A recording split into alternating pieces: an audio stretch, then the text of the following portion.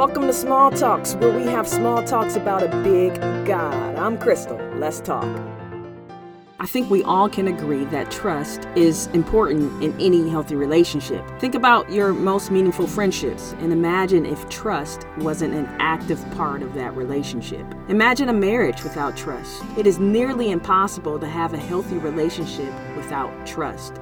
Now, if we can't have healthy friendships, marriages, or relationships in general without trust, this also must be true for the most important relationship we'll ever have, and that's our relationship with God. Trust is a crucial element in our relationship with Him. All throughout the Bible, you'll see Him addressing this area of trust in our lives. There's a great scripture about trust tucked away in Psalm 33. To help you better understand the scripture we're about to read, let me tell you a little bit about horses in the Bible days. Horses were prime war material back then. It actually was a symbol of strength of an army. The more horses and chariots, the more likely that particular army would be victorious in their battles. Many would boast and put their trust in these horses to deliver and rescue them. And really, this is why the psalmist in Psalm 33 pens this scripture, verse 17. It says, "A horse is a false hope for victory, nor does it deliver anyone by its great strength."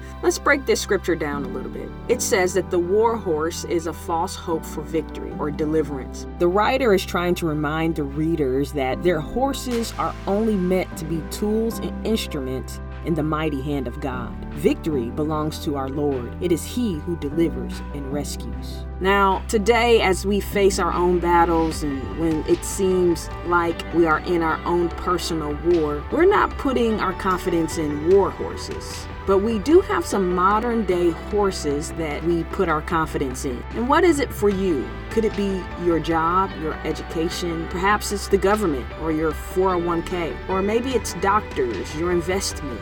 What do you run to when you're in a crisis? Now read that scripture again, replacing war horse with your modern day horse. What does it sound like? When I read that scripture again, it reads like this for me. A good doctor is a false hope for victory, nor does it deliver anyone by its great strength. As you know, I have a rare lung disease. My first year of my marriage, my husband found the best doctors who specialized in my rare condition. When my lung condition would bring me to uncertain times and when I would hit my lowest points, I would find myself resting in the fact that I had a team of great doctors working on my behalf. God eventually revealed to me that I was putting my trust in them and not Him. See, at their very best, those doctors could only give me a false sense of peace and security.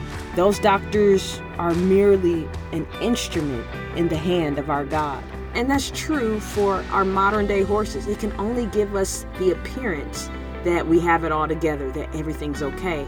But when you peel back the veneer, you'll find yourself in great disappointment. The scripture goes on to say, nor does it deliver anyone by its great strength. Another version says, by its great might, it cannot rescue. See, the psalmist is not denying that the horses in that day were mighty and strong. And the modern day horses in our lives, they have great strength. Having a lot of money in the bank is awesome. It can be helpful during hard times. Having an education can put you ahead in life. But all of these great things are still subject to the hand of God.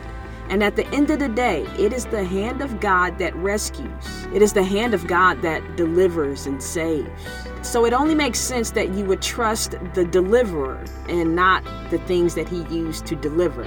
Psalm chapter 20 verse 7 says, "Some trust in chariots and some in horses, but we trust in the name of the Lord our God." Is that true for you? Let me tell you why you can trust the Lord. It's really simple. It's because He is trustworthy. If we were to read verse 17 of Psalm 33 in context, before you get to verse 17, the psalmist is proving the trustworthiness of our God.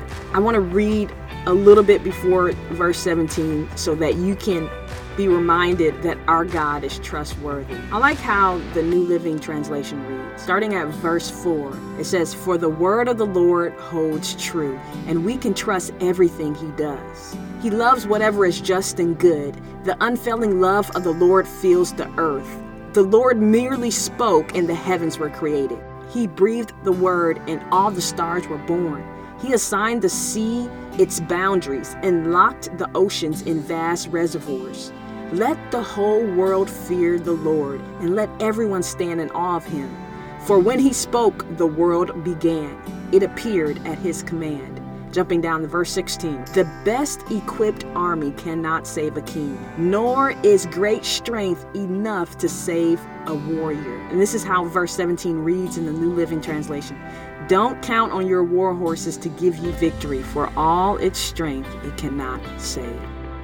Friends, I'm not sure how you need to respond to this devotional, but in light of everything going on today, we need to make sure that our trust is in the right place. God, help us fully trust you in these uncertain times. When we're facing battles in life, may we trust fully in you. Just like Psalm 20 says, we would trust in the name of the Lord, our God.